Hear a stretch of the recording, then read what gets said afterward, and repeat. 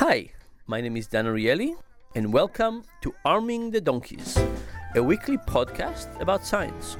Every week, I will talk to one researcher about one project. We'll have a chat about what they found and what it means for our lives. Dan's guest this week is Leif Nelson of the marketing group at UC Berkeley's Haas School of Business. Leif and Dan discuss adaptation, why we get used to things, but not all things and not always. Their conversation is based on a chapter in Dan's latest book, The Upside of Irrationality. So, we're sitting here outside. It's quite beautiful, huh? It is. It is We're beautiful. in San Diego. San Diego, yes. And it's kind of getting darker. And you recently almost got tenure, right? Or I'm extremely close to getting tenure, hopefully. Extreme. So we're here to celebrate your tenure decision and On's tenure decision. And That's right. I'm sitting with Leif Nelson, and we are... I'm sitting with Dan Ariely, by the way, for what it's worth. Yes, not worth much. And in one chapter, I write about your research on adaptation. Mm-hmm. So can you kind of try to maybe quickly just recap the basic idea? Sure.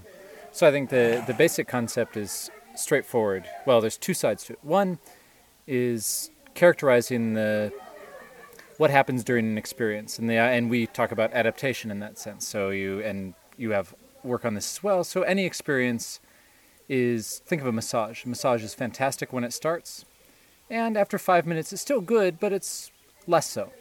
You're getting used to it, if you will.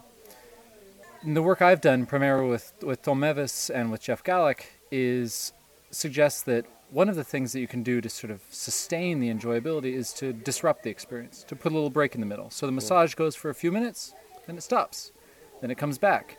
And those disruptions make the experience feel more intense for a longer period of time. So that's part one, and that's the counterintuitive part is that people think that they actually don't want to disrupt. Exactly. stuff. So that's the second part, and that's that. As much as the effect I described, there's some subtlety to it and lots of variables that determine it, but it's there. There's no subtlety in whether or not people seek it. That is, everyone says, "Of course, I want a continuous massage, right? I don't want a disruption anywhere." Yeah. Right. Now, massages are not that frequent. I don't know about your life. No, my life is also massage Deprived. impoverished. Yes. So let's think about where does this actually apply in life. So let's actually talk about adaptation in general. Where do you think we adapt to things to the larger degree and kind of misallocate our resources and our time and our decisions? It's an interesting problem, and I think part of what's interesting about it is that the best cases tend to be ones that don't necessarily work according to the models, right? So the classic is one that you say, like living next to a freeway, ends up being in the other category, where people move next to a freeway and say, I bet I'll get used to that annoying sound. And it turns out a year later they say, I hate that annoying sound. Yeah. So that one's bad, but there's so many other things. And by the way, why do you think people don't adapt to annoying sounds? People also don't adapt to commuting, which I find very interesting. Right. But commuting turns out to be that it's because you can't exactly predict what it will be. So if you have a commuting that always takes 20 minutes, you had good public transportation, that will be one thing. But if commuting one time takes you 20 minutes, one time 25, once 12, you never know what to plan on, and because of that, you can't really adapt to it. So that, and I would have said, and I have the same sort of characterization, and I think what's interesting about it is it's like living next to the freeway. The thing about the freeway is, if I asked you to characterize what it would be, you would say, oh, I bet living in a freeway is loud and there's this constant drone. And of course, that's utterly false. Living next to a freeway is lots and lots of more or less silence, followed by a loud truck honking his horn, or downshifting, or rush hour traffic. Yeah. And it turns out it's that variability, it's the brief breaks from the noise that make the noise itself seem so much more salient. And I think similarly with commuting, right? If your commute, long ago my commutes are very short. I don't like commuting either. Yeah. If you commute on a road that never has traffic, you learn to embrace the 20 minutes of it. Oh, yeah. I'm going to listen to half of an album, and I'm going to have the sunroof open and so on. But it's that commutes never have that feature, as you described. Yeah. They are always constantly changing, and those changes mean that it's always a little bit annoying. Yeah. So those are the cases where people think they will adapt wrongly and they don't adapt, and partially it's because of the disruption, interruption. What are the cases where people don't anticipate adaptation, but you think they do adapt? So, I mean, it sounds funny, but I would say, roughly speaking, it's everything else is at least what the lesson says. There's a review by our friend George Lowenstein and Shane Frederick about all this stuff, and one of my favorite, and it's mostly an anecdote from them, is talking about prisoners. And you say, going to jail is aversive. No one wants to go there, everyone wants to leave.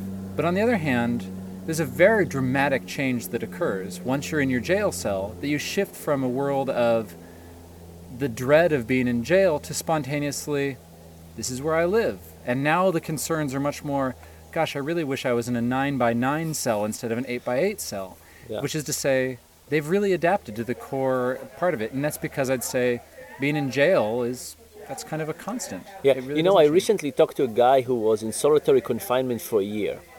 Ouch. Okay. And he actually said that one of the toughest things about it was the screaming of people at night. So he basically said that it was that's vivid. Difficult that as he was going throughout his day, he could start thinking, he could start concentrating, have his own mental life. But the shouting that happened, mostly at night, would basically kind of shake him and kind of take him out of his peaceful state, and it was very difficult. I mean, he described all kinds of other awful things. That's a tough start, though, to the anecdote. Wow, okay. Yeah.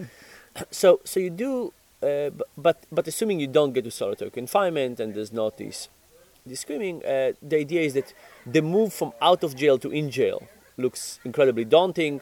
When you're in jail, you don't think about that comparison. You think about the small things in life. That's and right. You change your frame of reference. And things get easier. Yeah. Yeah. It becomes a day-to-day concern. Yeah. Another thing I like about their paper is that they report that you never really get used to a death of a child, but you do get used to the death of a spouse. So kind of a sad perspective, right? Yeah, no, so yeah, it is sad. And God knows if you've ever met someone who's lost a child, it's instantly clear, right? They might have lost a child 10 years ago, and you're like, and it's still part of it. Yep. Yeah, but it's also kind of depressing to think that our spouses, yours and mine, will not be that upset if we were disappearing one day. Right? Yeah, we're fungible. Yeah, yeah, it's right. The kids. So basically, the real story is adaptation happens in lots and lots of stuff, and then disruptions are really crucial. And we need to think about how we use those disruptions to make our lives better. How do we disrupt adaptation when it's adaptation to something good, and maybe how we accelerate adaptation when it's adapting to something bad that happened. So if you think about your own life, are there any things that you're doing differently or thinking about it differently?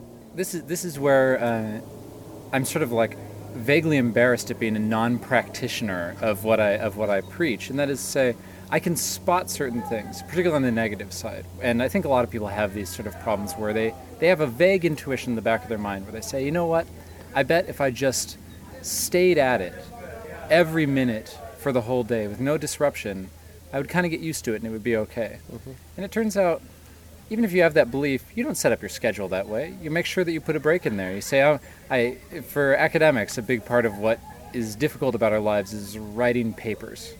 Or grading papers, even more so. Grading papers is the true catastrophe.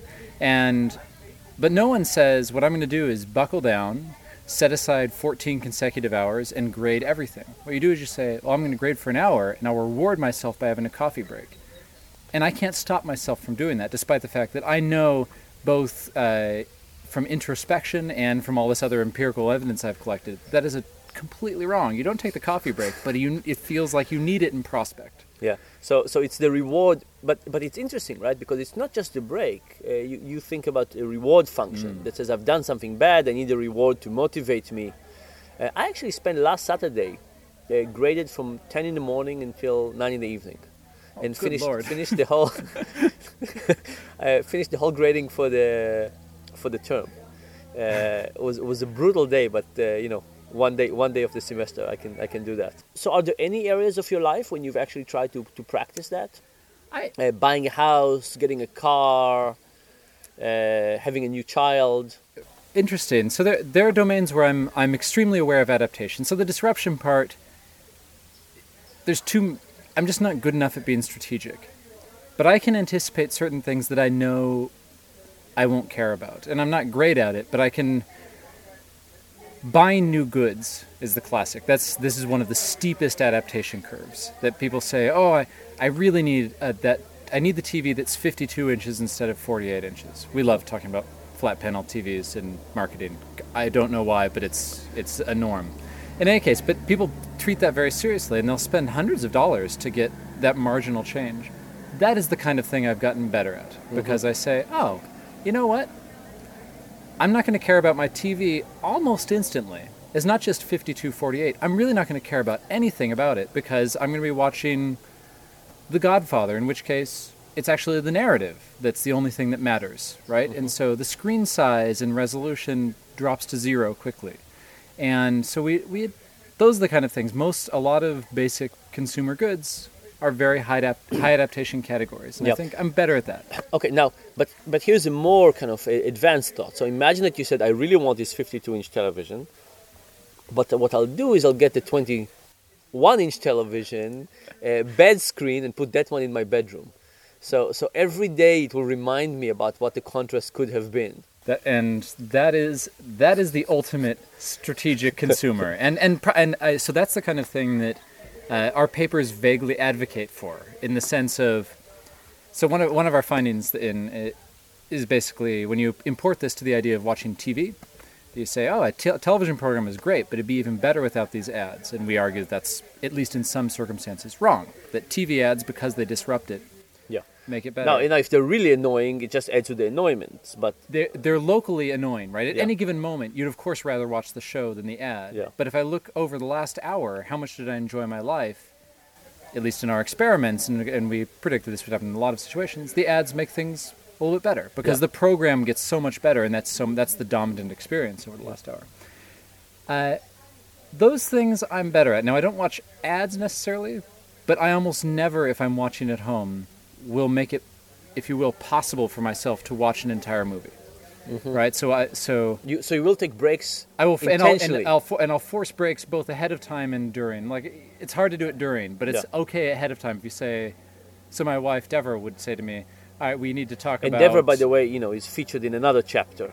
Which yes, that's right. So it's both of you have become part of my life. This way. All of Dan's friends get immortalized in this friendly way. But no, so Deborah would say, all right, we need to talk about, on the plus side, we need to talk about the vacation we're taking. I say, great, let's, if you will, schedule that for 45 minutes from now. I'm going to start this movie, and then you go ahead and interrupt me. And that, I'm willing to grant, sounds a little weird, but it is actually quite literally how I like to approach things. That it turns out movies really are substantially more enjoyable if it gets turned off for a little while. And you get to come back to it. You have that wonderful experience of, settling back into your chair, or maybe picking up your drink again. And, even if the break is brief, it has that very nice effect. Yeah. Now, I've kind of been very curious about taxes. Taxes is one of the things I hate the most. I have all year long, I spend time putting receipt in some boxes, and then the time comes to find out all the boxes and find out the receipts and just collect them and figure out what's acceptable. And it's an awful task for me. I just don't like it. I really wish we had just a fixed tax and everything would have been simple. I also don't like all these kind of consideration, right? What is exactly legal and what exactly is not legal, and what are the boundaries, and what do they mean by a business expense, right? If you and I go to dinner, is it a business expense? Or really hard to figure out. Sure, it'll be nice to work together, but in what sense is it kind of something that the tax code is trying to encourage us to do more of? And what if we have wine, right? Is this really something that is beneficial for the tax planner? But your advice is actually quite simple, right? You really want to do everything in one setting. I ideally. Now, mind you, what exactly the features you describe about what make paying taxes or preparing to pay taxes, what makes it hard, is that as much as it feels mundane from like a distance, when I think about paying my taxes next April, I say, it's like some big bureaucratic thing. But it's all those subtleties about it. I mean, it is exactly the thing that's hard to adapt to. Citing another one of our colleagues' work, Tim Wilson has these wonderful findings that if you add just a hint of uncertainty to something, your mind just perseverates on it. So I say, you've gotten feedback from 3 people. All of them say that you're very handsome. but I'm not going to tell you which of those three people said which of these three comments. That keeps you happy basically all day long. But if I say, oh, Susie said this, and Jane said that, and Wendy said the last one, well, that's happy for a few seconds, but then you're over it. And I sort of think with taxes, it's that the U.S. government always keeps you guessing, right? So there's no room to just kind of settle into it. And you don't know, if you don't know if later on they'll come up and say, hey, you were wrong in this interpretation for some reason. Oh, God, that's the worst, because you know that, because it's lurking out there. That's that element of uncertainty, and you know you're going to have to do it all again somehow to find whatever the mistake was. I mean, taxes, it feels like it should be monotonous, and then you should take it all in one chunk, but they work very hard to make sure it doesn't have the monotony that leads to the adaptation we seek.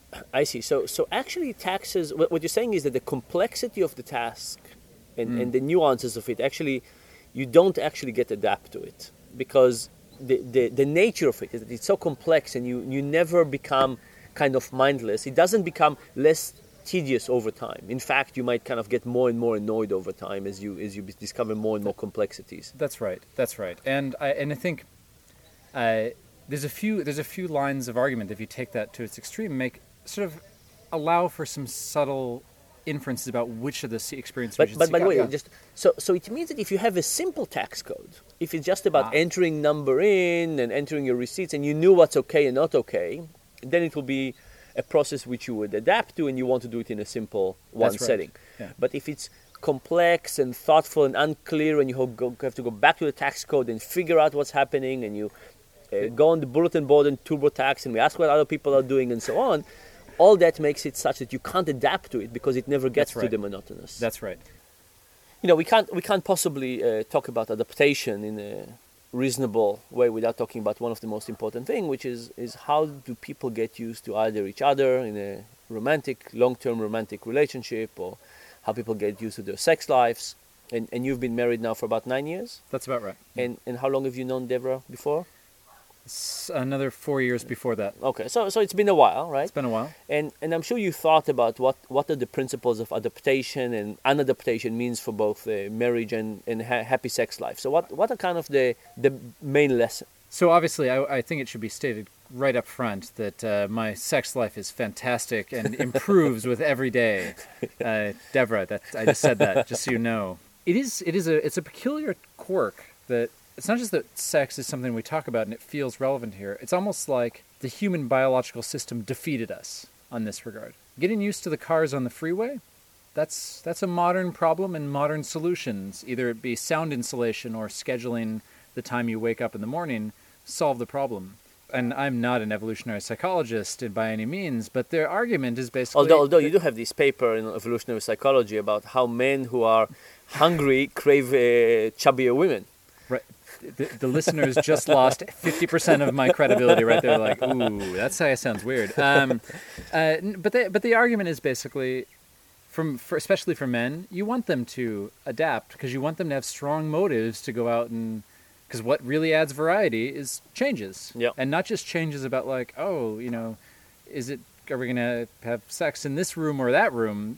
No, but like, am I going to have sex with Susie or Wendy? And that's the kind of variety that obviously keeps people from adapting. But in a world where you're married, you want false adaptation, false variety. Yeah. And then maybe that is choosing different rooms or choosing days of the week, and you can imagine that, again, in a world that is probably beyond reality, you want to basically add the sex randomizer button, right? Where somehow you have...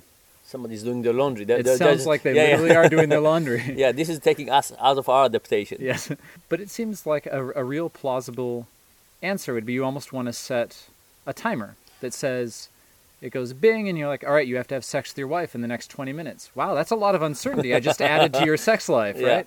And so the wondering, the continuous wondering of when will it happen.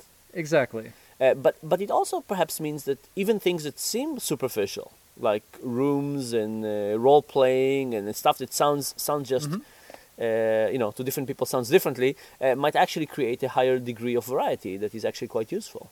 That's right, and it's interesting. I think that is. I mean, I'm certainly not an expert when we get to sort of stuff this far afield, but my intuition is that all those little pieces of false variety might not be perfect, right? They're not true, authentic, deep variety. but they're enough Yeah. to sustain the enjoyment, to make sure that adaptation is held at bay. Yeah. Now, what about taking breaks? So lots of your work is about taking breaks. So would you think, for example, that there's an optimal amount of time in which people should spend apart? I travel a lot, and I've been thinking about this, right? Is there an optimal amount of time that people should spend apart so they don't adapt? And the same thing you can think about in terms of sex. Like, should you try and stop in the middle, go and have a cup of tea and come back to it? So oddly enough, I would have said, starting with the latter one, I actually think that might be true. I mean, so for all of the coitus interruptus talk that is part of the familiar language of our chosen profession, I think, roughly speaking, Freud is wrong, right? That, yeah, interrupt the sex. I mean, even interrupt it long periods, like functionally remove the orgasm from that particular episode.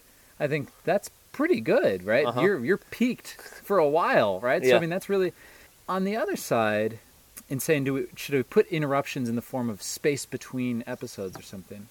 I'm going to use what I see as generally a cheap way out here, and that I'd say that individual differences matter a lot, and not tricky. That sounds very cheap. I know, but not like sort of blah blah blah, like something matters. But I think we all know this from knowing different people. I have a very good friend, a former colleague of mine at NYU, that has finally figured out how to sustain really a quite nice relationship that is predicated on the fact that he's dating a woman that's doing her medical residency. And the reason it makes his relationship work great is she is just incredibly busy a lot of the time. And it means that there is no period where they spend 5 consecutive days together. It just isn't possible. And because of that, he's always thrilled to see her, and she's always thrilled to see him. Mm-hmm.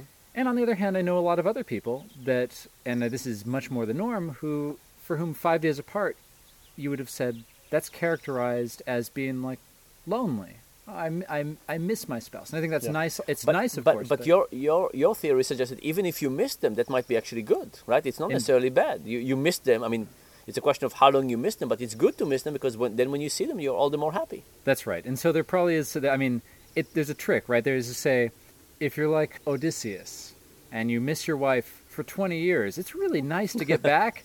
But on the other hand, man, that's 20 years. Yeah, that's a lost time. So that's the question: what's the optimal? What's the optimal? Yeah, and obviously, especially with relationships, things get too complex for me to say. You're too wimpy. That's the thing. I think that's the wrong angle. But I'd say that the insight that I've had is that is not on how long. What is the optimal length on the long side? It's that how much you can get out of breaks that are incredibly trivially short. Mm-hmm. Right? And so with a relationship, it's subtle, but again, this, going all the way back to thinking about watching TV, it's not that you have to have a long break. I need to go, for a week, fold all the laundry. I don't need a week off. But if you just turn the TV off for 20 seconds, it has a very powerful effect. Yeah. Right. And I think so can we see this as a kind of endorsing being late coming home from work? As you're saying, basically, it's just this small uncertain interval that is coming between the time I was supposed to come home to the time I actually arrive at home